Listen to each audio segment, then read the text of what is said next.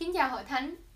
Trước khi tôi bắt đầu bài giảng buổi chiều ngày hôm nay, tôi cũng muốn dành một vài phút để làm chứng về phép lạ mà Chúa làm trên đời sống của tôi trong tuần vừa qua. Thì cách đây 3 tuần, cái máy lạnh ở trong xe của tôi nó bị hư. Nhưng mà sau đó thì tôi tìm được một cái cách gọi là chữa cháy tạm thời thôi. Đó là chỉ cần điều chỉnh cái máy lạnh tới cái mức cao nhất và chờ trong vòng một vài phút thì sau đó cái máy lạnh nó lại hoạt động trở lại. Và tôi nghĩ là cái vấn đề chắc là được giải quyết rồi. Nhưng mà không ngờ là cách đây 3 bữa, khi đó thì thời tiết nó lên trên 80 độ, thì cái máy lạnh nó tự nhiên nó lại không hoạt động. Cho dù tôi có mở cái máy lạnh tới cái mức cao nhất, nhưng mà thay vì ra cái khí lạnh thì nó lại ra toàn là cái khí nóng. Và khi đó tôi đang lái xe từ trường trở về nhà, theo hướng Tây thì mặt trời nó chiếu thẳng vào mặt và rất là nóng, mồ hôi thì nhễ nhại. Và lúc đó thì tôi mới cầu nguyện với Chúa rằng: Chúa ơi, xin Chúa ngày sửa cái máy lạnh cho con. Và sau khi tôi cầu nguyện thì tôi chờ đợi. Và tôi chờ đợi trong vòng khoảng chừng 15 phút. Không có cái điều gì xảy ra hết. Và lúc đó thì tôi nghĩ rằng có lẽ là Chúa muốn tôi đem cái xe của tôi ra ngoài cái tiệm sửa xe để mà người ta sửa cái máy lạnh. Tại vì có thể là đến lúc cần phải sửa rồi. Nhưng mà sau đó thì qua buổi sáng ngày hôm sau, khi mà tôi đang lái xe ở trên đường, thì tôi mới tự nói với chính mình là hay là bây giờ mình cứ thử lại thêm một lần nữa xem sao. Và bởi vì mình đã cầu nguyện rồi cho nên mình không có cần phải mở cái máy lạnh tới cái mức cao nhất và chờ đợi như là mình vẫn hay làm. Nhưng mà bây giờ chỉ cần mở cái máy lạnh tới cái mức thông thường thôi. Thì cảm ơn Chúa là khi mà tôi mở cái máy lạnh bình thường á thì nó hoạt động. Và cảm ơn Chúa là cho tới bây giờ, tại thời điểm này, thì cái máy lạnh nó vẫn hoạt động bình thường. Amen. Có một vài điều mà tôi đã được học với Chúa qua chính câu chuyện của mình. Có lắm lúc khi mà chúng ta cầu nguyện với Chúa và chúng ta chờ đợi câu trả lời của Chúa, thì có lắm lúc Chúa trả lời chúng ta, nhưng mà chúng ta không thấy được cái câu trả lời của Chúa ngay lập tức tại thời điểm đó. Và cũng có thể là Chúa trả lời chúng ta không theo cái cách mà chúng ta nghĩ rằng Chúa sẽ trả lời chúng ta. Và có lắm lúc khi mà chúng ta chờ đợi câu trả lời của Chúa thì chúng ta hoang mang và chúng ta tự hỏi rằng: Chúa ơi, Chúa có quan tâm tới cái nan đề của con hay không? Hoặc là có lắm lúc chúng ta tự hỏi rằng liệu chúng ta có nên tiếp tục hy vọng ở nơi Chúa hay không? Kính thưa quý ông bà, anh chị em, trước khi tôi bắt đầu bài giảng buổi chiều ngày hôm nay, tôi muốn khích lệ chúng ta rằng khi mà chúng ta có Đức Chúa Giêsu, tức là chúng ta đã có hy vọng rồi. Amen. Buổi chiều ngày hôm nay tôi muốn chúng ta cùng học chung với nhau ở trong Giăng đoạn số 11 về sự chết và sự sống lại của Lazarus. Xin chúng ta mở ra Giăng đoạn số 11, sự chết và sự sống lại của Lazarus. Cái đề tựa buổi chiều ngày hôm nay đó là ngỡ ngàng bởi hy vọng. Và khi mà tôi soạn cái bài giảng này thì cái đề tựa mà tôi để ở trong tiếng Anh đó là Surprise by Hope. Surprise by Hope. Và khi mà tôi dịch sang tiếng Việt thì tôi cố gắng để mà tôi giữ nguyên cái nghĩa mà tôi muốn trình bày buổi chiều ngày hôm nay. Bởi vì tôi muốn rằng khi mà chúng ta đặt để hy vọng của chúng ta nơi Đức Chúa Giêsu thì chúng ta sẽ đi tới một cái điểm đó là chúng ta phải ngỡ ngàng bởi vì hy vọng của chúng ta được đáp lời. Quý ông bạn chị em, xin chúng ta cùng mở ra Giăng đoạn số 11 và xin cùng tôi học chung với nhau ở trong Giăng đoạn số 11 để rồi khi mà chúng ta kết thúc buổi chiều ngày hôm nay, tôi muốn chúng ta kinh nghiệm được sự ngỡ ngàng bởi vì hy vọng của chúng ta ở nơi Đức Chúa Giêsu. Amen. Giăng đoạn số 11.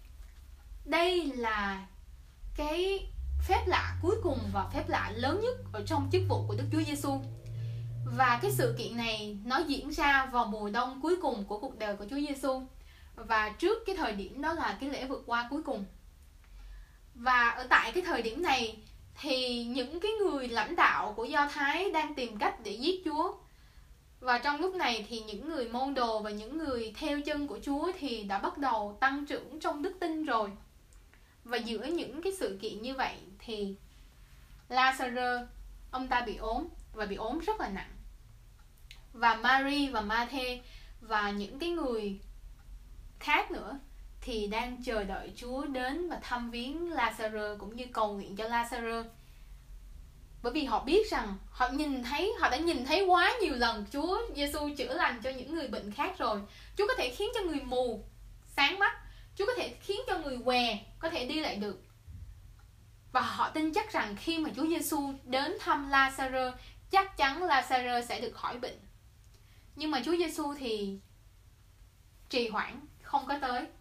Và điều này nó có thể thách thức đức tin của họ.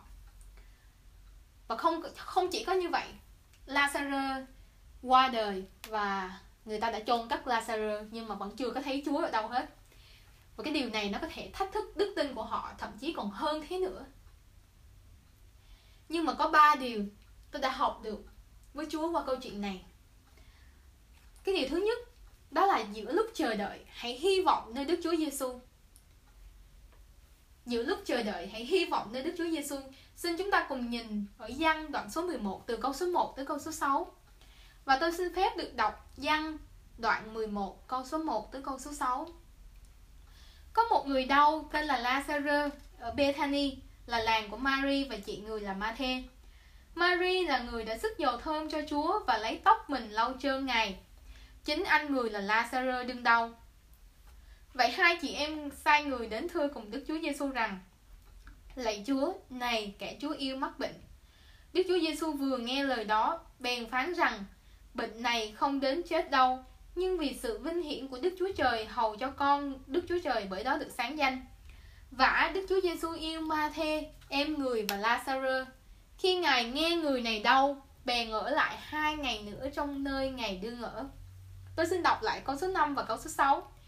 Vả Đức Chúa Giêsu yêu Ma-thê, em người và Lazarơ. Khi Ngài nghe người này đau, bèn ở lại 2 ngày nữa trong nơi Ngài đương ở. Mary và Ma-thê là hai người có thể nói là nổi tiếng ở trong vùng bởi vì những việc họ làm cho Đức Chúa Giêsu. Giăng nói rằng Mary là người đã xức dầu thơm cho Chúa và lấy tóc mình lau cho Ngài. Và ở trong một cái đoạn khác thì Mary và Ma-thê là hai người mà đã đón Chúa tới nhà của họ. Và Mary là người đã ngồi bên bệ chân của Chúa và lắng nghe lời Chúa, trong khi Ma-thê thì làm những công việc phục vụ cho Đức Chúa Giêsu. Nói tóm lại đó là Mary và Ma-thê có một cái mối quan hệ rất là tốt với Đức Chúa Giêsu. Và bây giờ thì em của họ bị ốm nặng và họ muốn Chúa Giêsu tới thăm. Nhưng mà Chúa Giêsu thì trì hoãn chưa có tới. Và điều này nó có thể khiến họ hoang mang chứ. Nếu tôi là Mary hoặc là Ma-thê, tôi chắc chắn sẽ rất là hoang mang. Theo như cái tục lệ thông thường của người Do Thái á, thì khi một người nào đó bị ốm thì những người khác người ta sẽ tới, người ta ghé thăm, an ủi gia đình. Và cái điều này nó là một cái điều rất là bình thường. Nó cũng giống như là cái tục lệ của cái văn hóa của người Việt Nam của mình, đúng không ạ? Khi mà có ai đó mà mình quen biết, mà mình biết là họ bị ốm nặng, thì mình sẽ dành một ít thời gian để tới ghé thăm gia đình, an ủi gia đình của họ cũng như an ủi người bệnh. Và Chúa Giêsu và Mary và Ma-thê có một mối quan hệ rất là tốt, cho nên chắc chắn là Chúa Giêsu phải tới ghé thăm rồi. Nhưng mà lúc này thì khi mà họ cho người tới mời Đức Chúa Giêsu tới ghé thăm thì Chúa vẫn cứ trì hoãn và Chúa chưa có tới. Có ai trong chúng ta thích chờ đợi không? Nhất là trong những cái lúc khẩn cấp nguy nan. Xin thưa quý ông bà anh chị em, cái thế giới mà chúng ta đang sống nó là như thế này nè. Tôi muốn mọi thứ ngay bây giờ và ngay lập tức. Chúng ta không thích chờ đợi. Tôi làm việc ở trong nhà hàng một thời gian, và một cái điều mà tôi quan sát thấy đó là người ta thiếu kiên nhẫn, nhất là khi mà người ta đói bụng.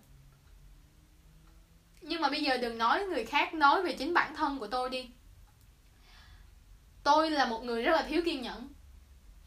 Tôi rất là khó chịu khi mà tôi bị kẹt xe trên freeway, hoặc là khi mà cái internet ở nhà nó mà bị rớt mạng là tôi có thể ngồi kêu ca than phiền cả ngày thôi. Chúng ta cứ thử nhìn xem, cái chuyện nhỏ nhặt như vậy thôi á mà đã khiến chúng ta khó chịu rồi. Thử xem nếu như một cái chuyện xấu, một cái nan đề nào đó lớn lao xảy ra trên đời sống của chúng ta, và chúng ta cầu nguyện để Chúa can thiệp, để Chúa giải quyết, nhưng mà Chúa không có phản ứng gì hết. Thử hỏi xem chúng ta có hoang mang hay không? Cái điều này tôi đã kinh nghiệm được rất là nhiều lần. Có lắm lúc tôi cầu nguyện xin Chúa giải quyết cái nan đề của chính mình thì Chúa thì im lặng. Chúa không có trả lời. Và tôi rất là hoang mang. Nhưng mà tôi thích cái điều mà sứ đồ Giăng ổng viết ở trong câu số 5. Vả Đức Chúa Giêsu yêu Ma-thê, em người và La-sa-rơ. Kính thưa hội thánh, đây là cái điều đang diễn ra. Cái điều thực tế đang diễn ra đó là La-sa-rơ ông ta bị ốm nặng và Chúa Giêsu trì hoãn chưa có tới. Nhưng mà cái thực tại của Đức Chúa Trời, và cái điều này chưa bao giờ thay đổi, đó là tình yêu của Chúa dành cho họ. Xin chúng ta cùng nhìn lên câu số 1. Có một người đau tên là La-sa-rơ ở Bethany, là làng của Mary và chị người là Ma-thê.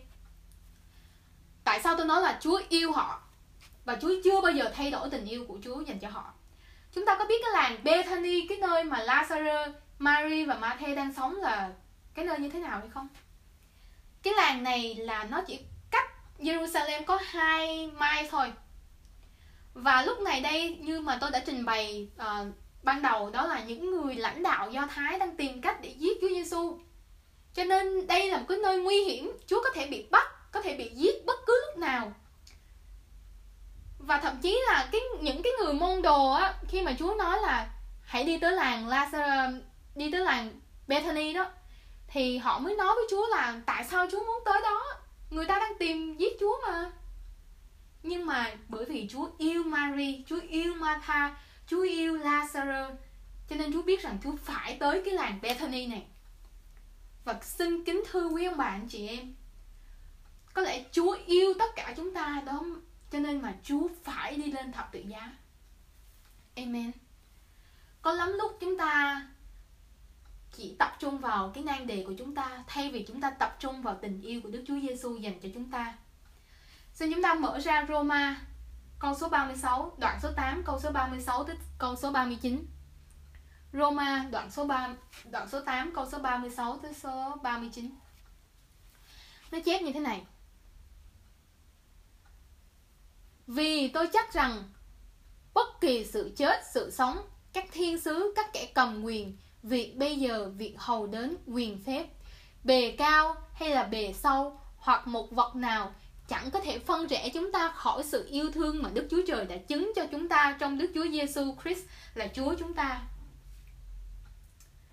Không có cái điều gì chia rẽ chúng ta khỏi tình yêu của Đức Chúa Giêsu. Có thể khi mà chúng ta đang hoang mang giữa những cái nan đề của mình và đang chờ đợi Chúa, tôi tin chắc rằng tình yêu của Chúa dành cho chúng ta không hề thay đổi. Bởi vậy, ở giữa cơn chờ đợi, giữa sự chờ đợi của chúng ta, hãy tiếp tục hy vọng quý ông bà anh chị em. Và có một cái lý do khác mà chúng ta hãy nên tiếp tục hy vọng, đó là bởi vì những cái điều mà Đức Chúa Trời làm đều có một mục đích cả. Ở câu số 4, xin chúng ta nhìn lại Giăng đoạn số 11 câu số 4. Chúa nói rằng bệnh này không đến chết đâu, nhưng vì sự vinh hiển của Đức Chúa Trời, hầu cho con Đức Chúa Trời bởi đó được sáng danh. Tôi không biết quý ông bà anh chị em thì như thế nào, nhưng mà cái lời cầu nguyện mà tôi thường hay cầu nguyện đó là xin Chúa được vinh hiển. Và có lắm lúc Chúa không có can thiệp vào đời sống của chúng ta cho đến khi cái sự việc đó nó trở nên một cách tồi tệ mà không có cách nào giải quyết được nữa hết. Chúa đợi cho đến khi nó trở nên gọi là ai cũng nói rằng không thể nào mà giải quyết được nữa, thì Chúa chọn những cái thời điểm mà người ta nói rằng không thể, và Chúa khiến cho nó trở nên có thể. Có thể người ta nói rằng cuộc đời của chúng ta như là dễ sách, cuộc đời của chúng ta là vứt đi rồi. Nhưng mà Chúa nói rằng đây chính là cơ hội để ta sử dụng ngươi. Bởi vậy, xin thưa hội thánh, xin đừng hoang mang khi mà Chúa chưa có đáp lời của chúng ta, nhưng mà hãy tiếp tục hy vọng ở nơi Đức Chúa Giêsu Christ. Amen. Cái điểm thứ nhất đó là sự chờ đợi, giữa sự chờ đợi hãy hy vọng nơi Đức Chúa Giêsu. Và cái điểm thứ hai mà tôi học được đó là giữa cơn than khóc hãy hy vọng nơi Đức Chúa Giêsu. Giữa cơn than khóc hãy hy vọng nơi Đức Chúa Giêsu. Xin chúng ta nhìn ở Giăng đoạn số 11 từ câu số 17 tới câu số 33. Câu số 17 tới câu số 33.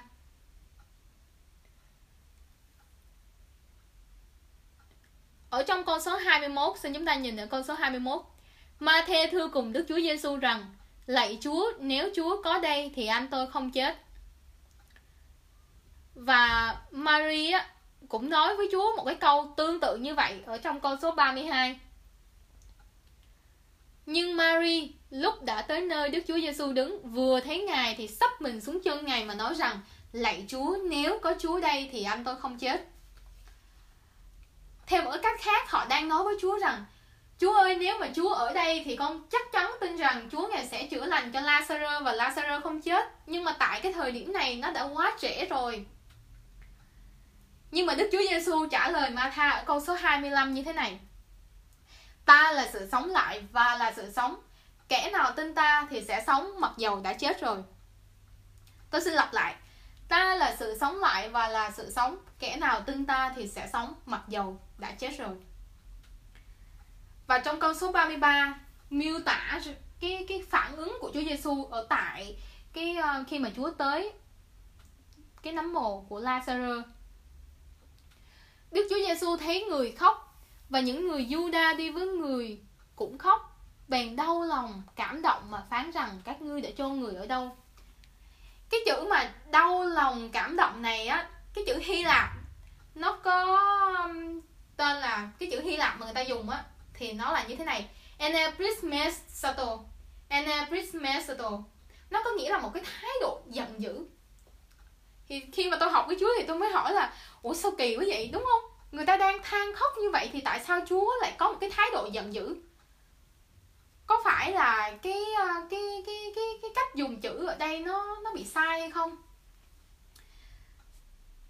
Thưa Hội Thánh, những gia đình của Lazarus và những người Do Thái ở cùng với họ đang than khóc cho sự chết của Lazarus. Nhưng mà Đức Chúa Giêsu ở đây, thay vì được miêu tả như là Chúa đang than khóc giống như những người này á, thì nó lại có một cái nghĩa, cái chữ mà đau lòng cảm động của Chúa, nó lại có cái nghĩa là giống như là Chúa rống lên như một con ngựa vậy đó. Nó đang miêu tả rằng Chúa đang giận dữ thay vì buồn đau. Vậy thì Chúa đang giận dữ bởi điều gì? Đức Chúa Giêsu đang giận dữ với kẻ thù lớn nhất của con người, đó chính là sự chết. Và hơn hết, đó là tội lỗi. Như là ở trong Roma có chép rằng: bởi vì tội lỗi mà sự chết đã đến với thế gian. Và giờ phút này đây, ở tại nấm mồ, Đức Chúa Giêsu chứng kiến sự chết khiến con người ta đau đớn và bất lực như thế nào. Và Chúa giận dữ vì điều đó. Và Chúa đến đây để chiến đấu và để chiến thắng sự chết. Đối với Chúa, sự chết không phải là một cái đồn lũy không thể nào bứt phá. Và Chúa, Ngài đã chiến thắng sự chết. Kính thưa Hội Thánh, điều gì mà chúng ta đang than khóc ở chính tại thời điểm hiện tại này? Chúa, Ngài đang chiến đấu cho chúng ta. Và nếu như Đức Chúa Giêsu đã chiến thắng sự chết rồi, thì có điều gì là quá khó cho Đức Chúa Giêsu chăng? Bởi vậy tôi muốn khích lệ quý ông bà anh chị em, ở giữa cơn khóc than, hãy hy vọng đến Đức Chúa Giêsu, bởi vì Ngài chính là sự sống. Amen. Amen. Và cái điểm thứ ba mà tôi học được, và đây cũng là cái điểm mà tôi muốn nhấn mạnh buổi chiều ngày hôm nay, đó là sự ngỡ ngàng bởi hy vọng ở tại nơi nấm mồ. Xin chúng ta nhìn ở câu số 38. Tôi xin đọc từ câu số 38 ha. 38. Bấy giờ Đức Chúa Giêsu lại đau lòng nữa, bèn đến phần mộ bằng một cái hang. Trước cửa hang có một hòn đá chặn lại. Đức Chúa Giêsu phán rằng: hãy lăn hòn đá đi. Ma-thê là em gái kẻ chết thưa rằng: lạy Chúa, đã có mùi, vì người nằm đó 4 ngày rồi. Theo như cái niềm tin của người Do Thái, thì cái linh hồn của người chết nó ở xung quanh cái xương cốt của họ trong vòng 3 ngày. Và trong 3 ngày đó thì có hy vọng rằng người chết có thể được phục sinh. Nhưng mà sau cái ngày thứ 3 thì cái linh hồn đó lìa ra khỏi cái thân thể của người chết. Và không có cách gì, gọi là không có cách gì mà khiến cho người chết hồi sinh được. Thì đó là cái lý do mà Ma-thê mới nói với Chúa là người nằm đó đã 4 ngày rồi. Theo một cái nghĩa khác đó là: Chúa ơi, không có cách gì mà có thể khiến Lazarus sống lại được hết. Những người mà theo Chúa, kể cả Mary và Matthew, họ biết Đức Chúa Giêsu đã từng khiến kẻ chết sống lại. Chúng ta có nhớ là ở trong sách phúc âm của Mark á, đoạn số 5, thì Chúa Giêsu đã từng khiến cho con gái của Giai-rơ sống lại.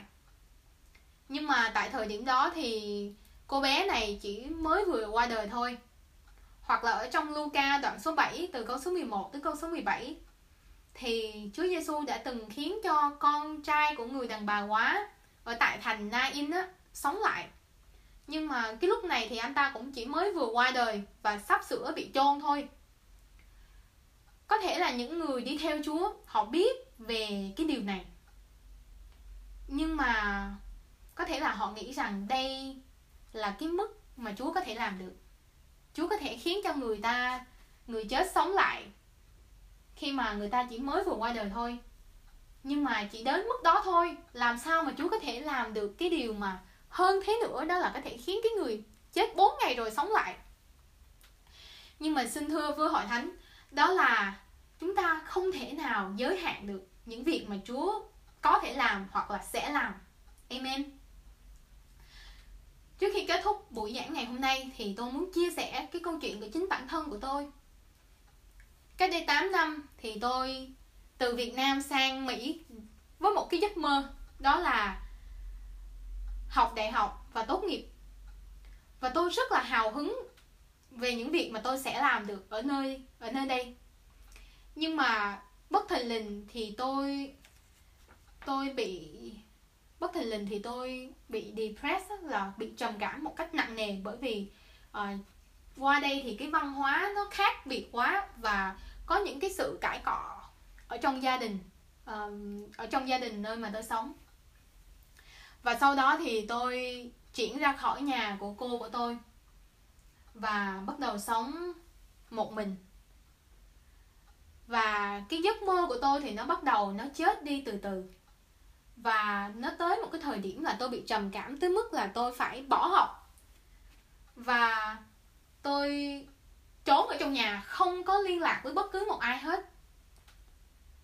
Và tôi còn nhớ là cái thời điểm mà khi tôi bắt đầu, tôi mới vừa gặp chồng của tôi, tức là Mục sư Cường. Thì Mục sư Cường có hỏi tôi một cái câu, đó là cái giấc mơ của em là gì? Và khi đó tôi trả lời Mục sư Cường là em không có giấc mơ nào hết, bởi vì cái giấc mơ của em nó đã chết rồi. Nhưng mà sau đó khi mà tôi tin nhận Chúa và tôi đi với Chúa trong một vài năm, và tôi kinh nghiệm được sự phục hồi của Chúa, sự chữa lành của Chúa, thì sau đó tôi bắt đầu đi học trở lại. Và khi mà tôi bước vào cái trường học Kinh Thánh thì cái tiêu đề của cái team á, không biết cái team là dịch ra như thế nào, nhưng mà là cái mục tiêu mà trường muốn hướng tới cho sinh viên năm đó, nó gọi là Dream Big, có nghĩa là một giấc mơ lớn. Và khi đó thì tôi nghĩ rằng cái điều này chính là điều mà Chúa muốn cho tôi. Và lúc đó Chúa đặt để trong tôi một cái giấc mơ lớn. Một cái giấc mơ lớn. Quý ông bà anh chị em, cho đến ngày hôm nay, khi mà tôi sắp sửa tốt nghiệp rồi á, thì tôi vẫn còn gọi là không khỏi ngạc nhiên, ngỡ ngàng bởi vì những gì mà Chúa đã làm cho tôi trong vòng mấy năm gần đây. Chúa biến tôi từ một người gọi là bỏ học, nhận toàn điểm F bởi vì không có tới trường được, thì Chúa khiến cho tôi trở nên một sinh viên gọi là ưu tú. Và tôi nói không phải là để tôi xem mình là hơn ai hết, nhưng mà tôi nói để tôi nhấn mạnh được cái sự chữa lành, cái sự phục hồi của Chúa. Là từ một kẻ không ra gì, Chúa biến tôi trở nên một kẻ gọi là có hy vọng và được sử dụng. Và tôi chưa bao giờ nghĩ rằng cái giấc mơ của tôi nó có cái cơ hội để được phục hồi. Nhưng mà tại cái nơi nấm mồ, Chúa đã khiến nó sống lại. Quý ông bà anh chị em, giấc mơ của quý ông bà anh chị em là gì? Phải chăng cái giấc mơ đó nó đã chết và chúng ta nghĩ rằng không có cách gì có thể khiến nó hồi sinh lại không? Ở tại nơi nấm mồ này, Nếu Chúa có thể khiến giấc mơ của tôi sống lại, tôi tin chắc rằng Chúa có thể khiến giấc mơ của tất cả chúng ta ở tại nơi đây được sống lại. Bởi vì sao? Bởi vì Chúa Ngài đã sống lại rồi. Và không có điều gì là quá khó cho Chúa hết. Có 3 điểm mà tôi muốn chúng ta ra về và nắm lấy trong buổi chiều ngày hôm nay. Đó là giữa sự chờ đợi, hãy hy vọng nơi Đức Chúa Giêsu. Cái điểm thứ hai đó là giữa cơn than khóc, hãy hy vọng nơi Đức Chúa Giêsu. Và điểm thứ ba, chúng ta sẽ ngỡ ngàng bởi hy vọng của chúng ta khi chúng ta đặt để hy vọng của chúng ta nơi Đức Chúa Giêsu. Đây là cái điều mà Chúa nói với tôi cách đây một vài ngày. Và cái điều này thì trước khi mà tôi nói sang tiếng Việt thì tôi muốn nói tiếng Anh, bởi vì Chúa Ngài phán với tôi qua tiếng Anh thôi. Let's celebrate because the life that is to begin. Let's celebrate because the life that is to begin. Hãy vui mừng bởi vì sự sống sắp tới. Hãy vui mừng bởi vì sự sống đang sắp sửa bắt đầu, quý ông bà anh chị em. Cái nấm mồ nó đã gọi là trống rỗng rồi. Và sự chết đã hoàn toàn bị bắt phục bởi Chúa Giêsu. Chúng ta như là những cơ đốc nhân, có những thời điểm chúng ta sẽ than khóc, nhưng mà chúng ta không than khóc ở trong cái sự gọi là tuyệt vọng, nhưng mà chúng ta than khóc trong hy vọng. Và hãy tiếp tục hy vọng, để rồi hy vọng dẫn chúng ta tới cái điểm đó là chúng ta ngỡ ngàng bởi vì Chúa Ngài là đấng có thể. Amen. Amen. Thank you.